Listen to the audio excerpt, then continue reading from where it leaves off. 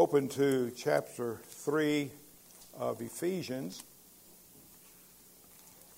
And this morning we'll be looking at the last half of chapter 3 and verses 14 through 21. This is Paul's intercessory prayer for the Ephesians.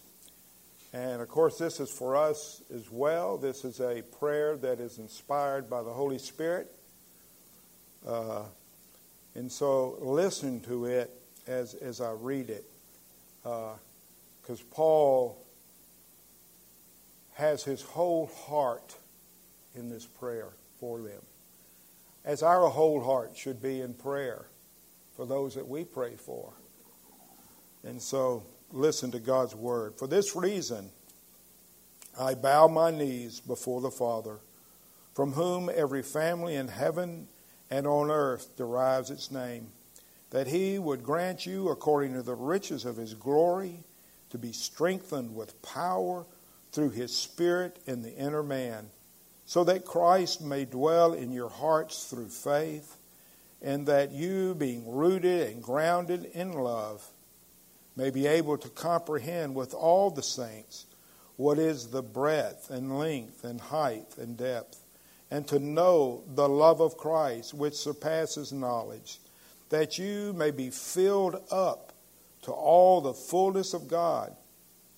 Now to him who is able to do far more abundantly beyond all that we ask or think, according to the power that works within us, to him be the glory in the church and in Jesus Christ to all generations, forever and ever. Amen. Amen. Wow. What a grand prayer. And our prayers need to be more like Paul's. And this prayer is power-packed. It's impossible to unwrap everything that's here. But Paul reveals to these Ephesians in this prayer what he is praying in regards to them. Paul doesn't say just, I'm praying for you, and go on with his message and how he wants to instruct them. But he's more specific than that. He's very specific in what he's saying. And we need to be specific in our prayers. We need not say to somebody, I'll pray for you. The best thing to do is, how may I pray for you, is a good way to do it. Paul knew these Ephesians. He knew what was going on in their lives. And if you look at the different prayers of Paul to the Philippians or the Colossians or the whomever, they were different because the needs of the people were different. And so we need to learn the different needs of those in our church as well, so we can pray specifically. And but this is deep and high and wide, and all we can say is wow. I mean, that's where what I said. What a wonderful doxology at the end of it, is it not? And I love doxologies. We need to be singing more doxologies ourselves to God. Memorize them if you want to, or make them up as you sing. All praise to thee, O Lord. I mean, you can make them up and really coming from your heart. And this is what Paul is doing here. He lets them know the things that he's praying for. And he does this in several ways that I want to bring out to you this morning. First of all, he is exhorting them. First of all, he is exhorting them. He's letting these saints know what they need to work on, what they need to be praying for themselves about, what they need to be striving for as far as their godliness and holiness in this church. And this is a prayer for us then, isn't it? It's not just to the Ephesians, but this is to us everywhere. And We need to be more specific. And we need to listen to what people say to us as well. If somebody comes up to me, for instance, and said, Pastor Sid, I'm praying that God would make you more humble. Now, I could take that in two different ways. I could be proud and puffed up and say to myself, I don't need to be prayed for. I'm humble enough. Well, that would be a lie, because we all need to work on humility. So what I should say is, thank you. Please pray, because we all need to be more humble. So that's a good request. And we need to be praying for each other just that way. We need to learn to walk in humility, and to not only that, but to seek. We need to be seeking those things for which we pray for. You know, it's easy, isn't it, to just pray, say, Lord, make me strong in the faith. Well, then do we seek to be strong in the faith? What was the psalmist said in Psalm 27:4? One thing I ask from the Lord, this only do I seek. See, he asked, but he seeks for it, that I may dwell in the house of the Lord all the days of my life, to gaze on the beauty of the Lord and to seek him in his temple. Is that our desire?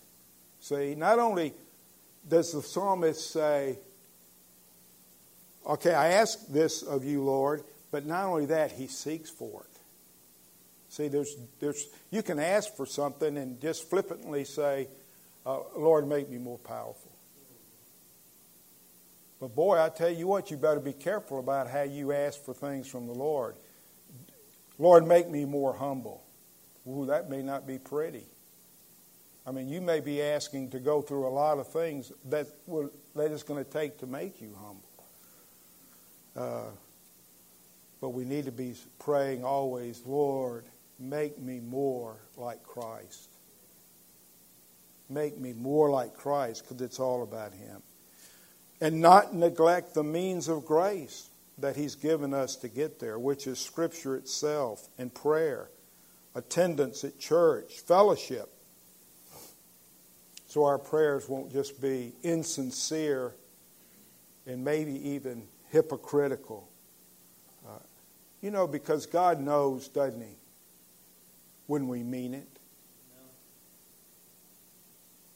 And by the way, you do too. Have you ever prayed insincerely? All the time. But really, if you know somebody who is lost, who does not know Christ, you ought to pray pleading to God with tears. Pouring your heart out to God. God, open this man or this woman or my daughter's heart. Because he hears such prayers. We need to mean business with God. And yet it's so easy in our prayers to say, you know what? He hasn't answered my prayers. So it's his fault. That's a cop-out. It's his fault. No, were we really sincere when we ask for it? There are those that pray for a partner, a mate, a husband or a wife. Really pray for it and yet never seek one. Never go out. Or if they go out to bars or whatever looking for a mate. They don't search for their mate in the church, you see. And so our prayers need to be sincere and looking in the right places. What did Paul say? What is the proof of sincerity? What is the proof of? Philippians 2:12 says, therefore, my dear friends, as you have always obeyed, not only in my presence, but now much more in my absence, continue to work out your salvation with fear and trembling. See, that's the proof of your sincerity, is you're working out. Not working for, but you're working through it. You're working, you're seeking, you're knocking, you're hungering and thirsting after righteousness. This is proof that you are genuine. But how often and so sadly, okay, it's time to pray. Let's get through this so we can watch more TV.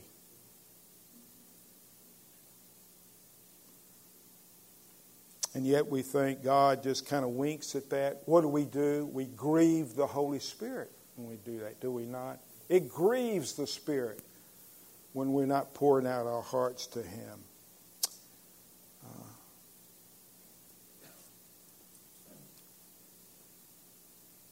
Somebody were to come to your door, and this happened quite a bit during the Depression, according to my grandmother, who lived through it. Knock, knock, knock. Somebody would be standing there shivering in the cold and say, do you have an old coat or blanket that I can have to keep warm? Well, let me pray for you, brother. I pray, God, that you'll bring this man a coat or something warm to put on. Okay, God bless you. See you later. Slam the door.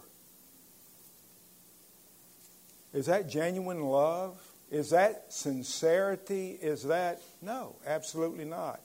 That's not living out.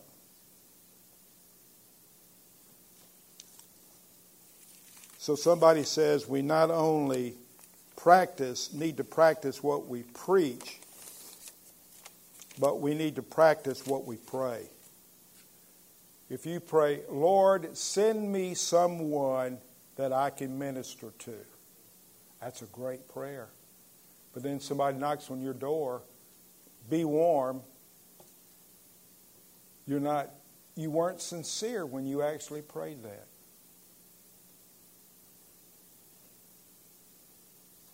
Lord, use me. Lord, use me. Boy, you better watch out what you pray for, because somebody's going to come up, usually right after that, and ask you to do something that you're not comfortable with, maybe, in the church or otherwise. Secondly, he does this, Paul does, I think, in this prayer to encourage us. He encourages all of us. It encourages me when you come up. Ashley, when she's not here, and I can talk about her, but the first thing she said when she was here, and she came and says, oh, I just love this church. And she says, I'm going to be praying for you. Wow, did that encourage me. That was like a breath of fresh air. And the next Sunday she came and said, I've prayed for you this week. And I said, I felt it. In my studies, I felt it. Wow.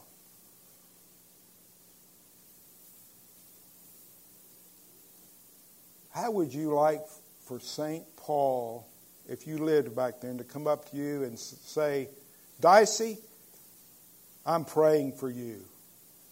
You'd have gone, whoa, the great St. Paul is praying for me. But you know what's even greater than that? Therefore, he is able to save completely those who come to God through him, because he always lives to intercede for them. There's somebody greater than St. Paul praying for you right now. Everybody else can forget praying for you, but I have one who is ever lives to intercede. Wow. Oh, there is no God who is that great. That's what the Bible tells me. And I believe it because it's true. He ever lives to intercede for us. And then Paul here, we see many of his prayers were full of affection, where he said, beloved or dear ones. I always remember you in my prayers. Things like that. We need to be more like that. I love the book of Philemon. It's a little book. You can't say chapter 1 because it's so short. But he says, I always thank my God as I remember you in my prayers. See, he loves them. He thanks God for them. Because I hear about your love for all his holy people and your faith in the Lord Jesus Christ. I pray that your partnership with us in the faith may be effective in deepening your understanding of every good thing we share for the sake of Christ. Your love has given me great joy and encouragement because you, brother, have refreshed the hearts of all Lord's people. Wow, may that be true of us, huh? Paul loved these people. I want you to know I love y'all. I may sound, kind of, but I really do. I love y'all. Every one of you. Some of you are kind of hard to love. I might not like you very much. No, I do. But, this is genuine love we're talking about here. And Paul loves these people. And God knows whether we love people or not. And he loved them, praying for them even in prison here. Why do we have prayer requests before the message? It's so we can pray for one another. Know what our needs are and pray for one another. I think you need to be asking people, how can I pray for you this week? And then pray for them this week. We go up to Christians, how you doing? Fine. How you doing? Oh, I'm fine. Good to see you. Good to see you too. Bye. And that's sad. How are things going, brother? Can I pray for you about anything? Matter of fact, let me pray for you right now. Lay your hands on them and pray for them right there. We went to a church, and you could go in the back of it, and there'd be 10 or 15 people out there in the foyer with hands on, praying for each other. And that's what the church is all about. It's seeing the needs and loving. And now, I'm not saying I want next week 15 people to be. No, as God moves you, don't just say, okay, this is something else we need to do. But if God leads you in that way, do it. See what I'm saying? There's a great difference in that. But we need to be active.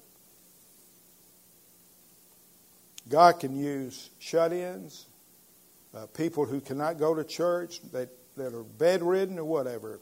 They can be used by God in prayer. Amen.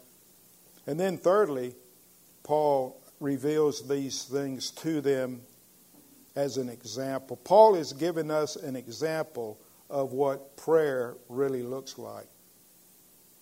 Here we find these prayers inspired by the Holy Spirit. Paul is speaking the mind of Christ to us. It's inspired, remember that. But we can pray this same way, even though our prayers won't be perfect like this prayer is, without error, inspired by the Holy Spirit. But we too can have the mind of Christ in our prayers. This is what Christ would have us pray. What are a few characteristics about this prayer?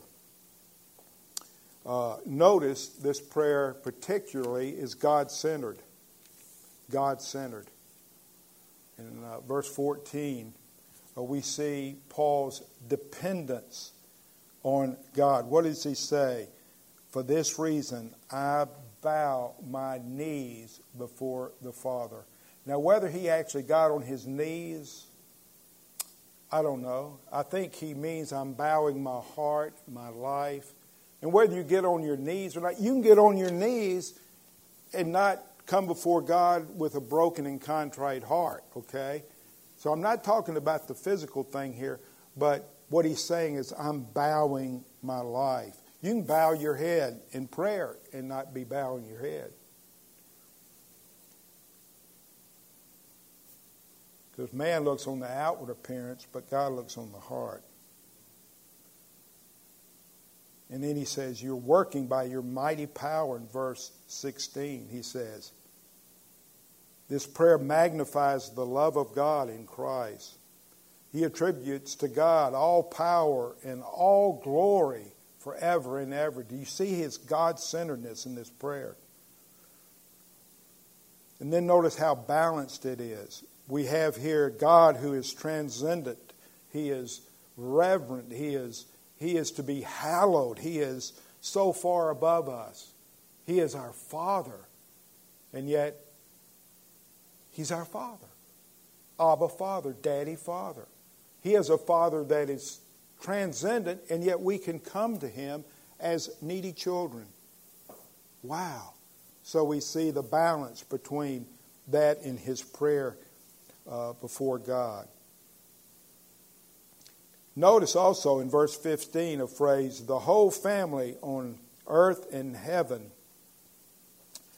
get their name from the Father. I think what he's doing is referring back, the whole family, that is now the Jews and the Gentiles are together, one family, come from one Father, that God is Creator. He is loves the creature, and we're all now one family. Also notice the Trinitarian nature, the Trinity in this prayer. In verses 14, he says, I bow my knees before the Father. In verse 16, through His Spirit in the inner man. In verse 17, so that Christ may dwell in your heart. And at the end of his prayer, in verse 20, now to Him, that is the Father, according to the power, that's the power of the Holy Spirit we learned above. And then verse 21, to Him be the glory in the church and in Christ Jesus. 3 times he mentions the Trinity in this prayer. You know, when we come to God, we can come and address Father, but we can also address the Son and the Holy Spirit. Amen. Because they're one. God the Father, God the Son, and Holy Spirit. And we come through Jesus to the Father through the power of the Holy Spirit. This is what Paul is telling us. This is how we should pray. Through the merits of the Son, with a humility and reverence for who God is. And let us never forget that. And then he says, notice, for this reason. What reason is that? It's for all that he said before, which is about doctrine. For this reason, I bow my knees. All this wonderful truth that he has been expounding, calling, regeneration, adoption, all of these great terms, justification, all of these things, Paul says, I bow my knees when I just think about how awesome you are, God. All your attributes, who you are. Did you know that true doctrine will warm you to praise God? True doctrine will warm your heart to praise Him.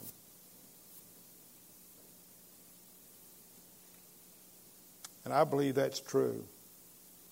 Do you pray like this? And Spurgeon used to say, you can tell by how a man prays what he believes.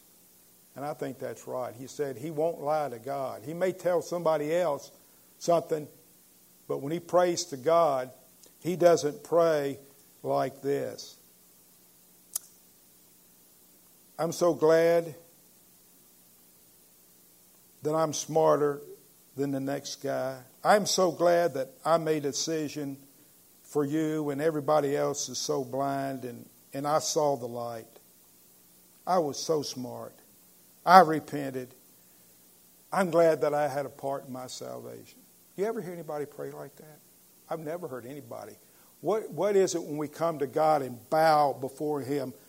Thank God you saved a wretch like me. This worthless worm who hated you was shaking his fist in your faith. You had mercy on. See, that's coming to God with sincerity and praise, giving Him all the glory. Do we do that in our prayers? How did the psalmist put it? Psalm 40, which I love, I've got this memorized, but he says, I waited patiently for the Lord. He turned to me. He turned to me and heard my cry. He Notice the He in this psalm. He lifted me out of the slimy pit. He lifted me out of the mud. He lifted me out of the mire. He set my feet on a rock. And He gave me a firm place to stand. He put a new song in my mouth, a hymn of praise to our God. Many will see and fear the Lord and put their trust in Him. Wow. He. Not me. Do we give Him the praise? This is what Paul is doing here. Notice how spiritual Paul's prayer is. He never asked for anyone's healing physically. Matter of fact, I'm not sure in all of his epistles if where he prays for somebody to be healed physically. I'm not saying that he didn't pray for that, because I know he did. Matter of fact, he even prayed for his own physical healing, and God said, "No, my grace is sufficient." But I'm just saying here, for sure, and I'd like to know if you can find a place where he says, "And I pray for so-and-so who broke their arm." But what is he concerned about? Their spiritual welfare. Their spiritual welfare. We need to set our priorities in our prayer. What did Paul say in 2 Corinthians 4:16 through 18? "Therefore we do not lose heart, though outwardly, physically, we are wasting away." Did you know that? Do you feel that? Yeah, I think so. Yet inwardly, we are being renewed day by day, spiritually, inwardly. For our light and momentary troubles are achieving for us an eternal glory that far outweighs them all. So we fix our eyes not on what is seen, but on what is unseen. Since what is seen is temporary and what is unseen is eternal. See, your spiritual heart is what God and Paul is concerned about. You know, it seems sometimes we pray as though if the person doesn't get healed physically that we've failed. We haven't failed. People die. People you pray for are going to die. Lazarus was raised from the dead, but he died. Okay? What am I looking for? A glorified body. That's what I'm looking for. I'm not saying don't pray for healing. We prayed for our daughter's eye to be healed, and God miraculously healed it. I have no doubt about that. But we need to keep our priorities straight. Sometimes we're almost praying to God, praying for the healing, and which keeps them out of heaven. You know, it's kind of weird, isn't it? I mean, heaven is the place we're heading for, and yet we pray for them not to go there. Heal them, Lord. But what we're doing is saying, you know, keep them from heaven. We need to say, take them, Lord, so that they can go and be with you if they know the Lord. I mean, that's what I wanted in the hospital. If you would have put to go home or to stay, I'd have pushed to go home. I was ready, and I'm ready now. I could die here of a heart attack, and I'm not saying I hope I do, but I'm ready. And it's not because of me, it's because of Christ in me.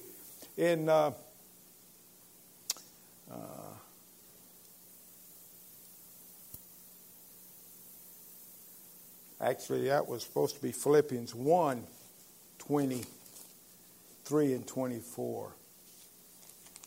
He says, I am hard pressed, Paul says, from both directions, having the desire to depart and be with Christ, for that is very much better. Yet to remain on in the flesh is more necessary for your sake.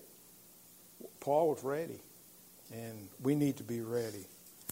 And he is praying here for their spiritual strength. We need to be praying for other spiritual strength. He says also that Christ would dwell in your hearts by faith. Dwelling means someone who takes up residence to stay. That's what we want, is Christ to dwell in us, to stay, to grow in the grace in being conformed to the image of Christ. And then he says that they would be filled with all the fullness of God in verse 19.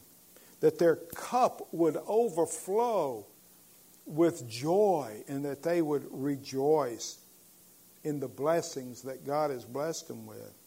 And then fourthly, Paul reveals these things for us so that we might examine our lives. You know, we need to examine our prayers. I do. You know, a prayer is not just, and it's a wonderful prayer, but just repeating the Lord's Prayer. Now, you can say the Lord's Prayer and mean it in your heart, but I remember in the Episcopal Church, we would do the Lord's Prayer, and I'd read it, and I'd go, I just read it. I didn't know what it meant. I didn't mean it in my heart. But you can say, Our Father who art in heaven, hallowed be thy name.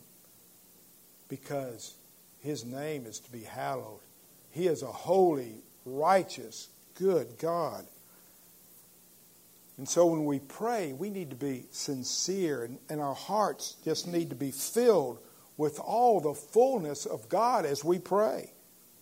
And yet how shallow it is. We need to examine our prayers and not just repeat them from rote memory. But we need to be, as he says in verse 17, to be rooted and grounded in love. Rooted and grounded in love. Rooted is an agricultural term. Rooted, and then grounded is a foundational term. We need to be rooted and grounded in love. Do you desire that your desire for Christ, your love for Christ would grow?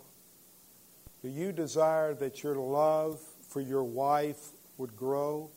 That your love for one another would grow and grow and grow? Because it never stops. We need to be filled with the fullness of God and his loving for us. Now, I think this is incredible here. Paul is talking about we need to understand more fully of Christ's love for us. Not so much our love for him, because sometimes, some days, I can't even find my love for him. But his love for me never stops. And he says here, what is the breadth, the length, the depth, and the height of that love? It cannot be measured. You can't even comprehend. I can't even comprehend such love. What is the breadth? What's the breadth of it? To all the nations and all peoples on the earth. Wow. That's a gracious God. There'll be from every tribe and nation a believer. How long? How long? It reaches throughout all eternity. It will never cease. How deep is it? Reaching down to save a wretch like me. That's how deep it goes.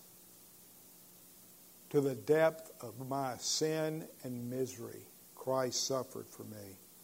To the height. The height is we have been brought into this family of God. We have been exalted, and one day we'll be in heaven. That's how high it is.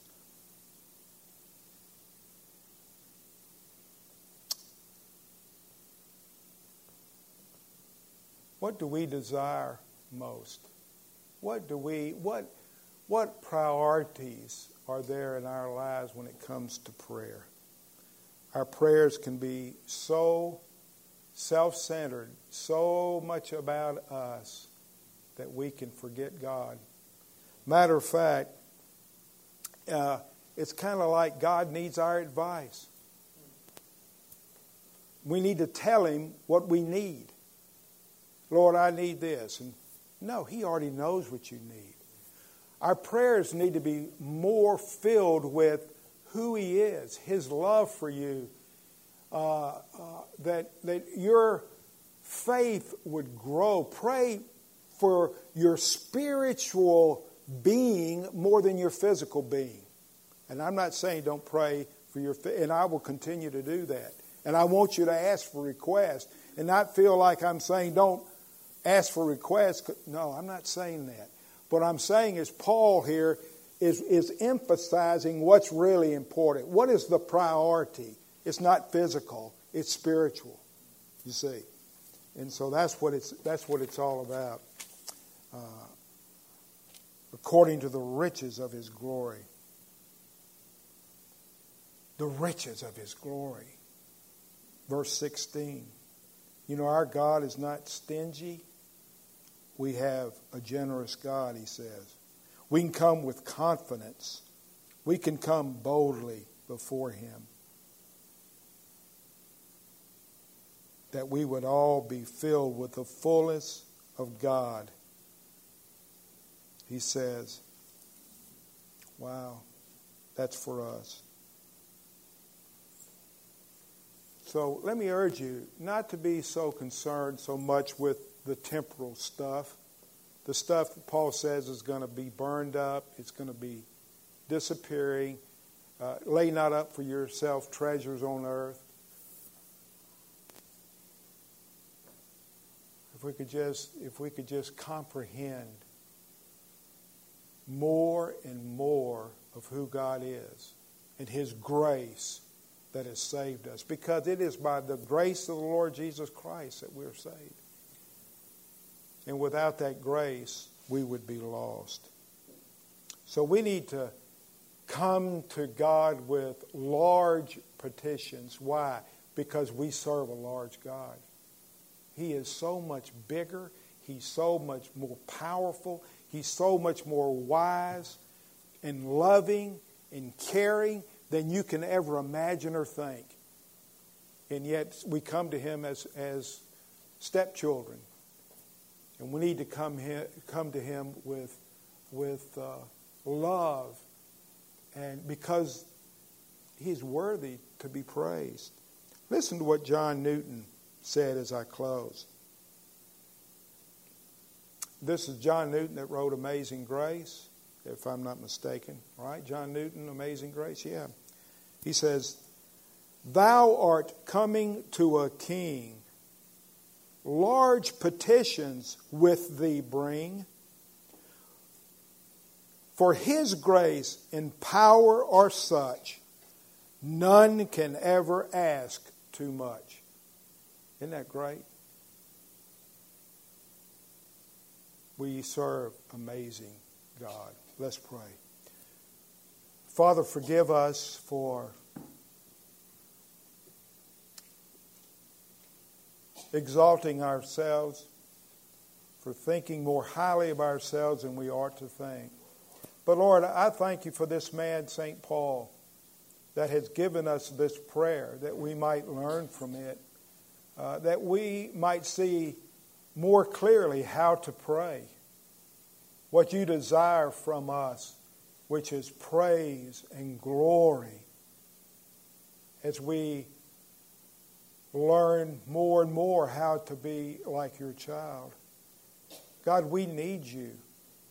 We need You, Lord. We need You to humble us. Lord, we would all ask for humbling. We would ask, Lord, that we might die to ourselves and be alive unto Christ. Lord, help us to ask, because when we ask according to Your will, You hear us. And we know it's Your will, O Lord, that we would grow in the grace and knowledge of Christ. This is a prayer that You will never fail to answer. And so, Lord, may we grow in the grace and knowledge of Jesus. In His name, amen.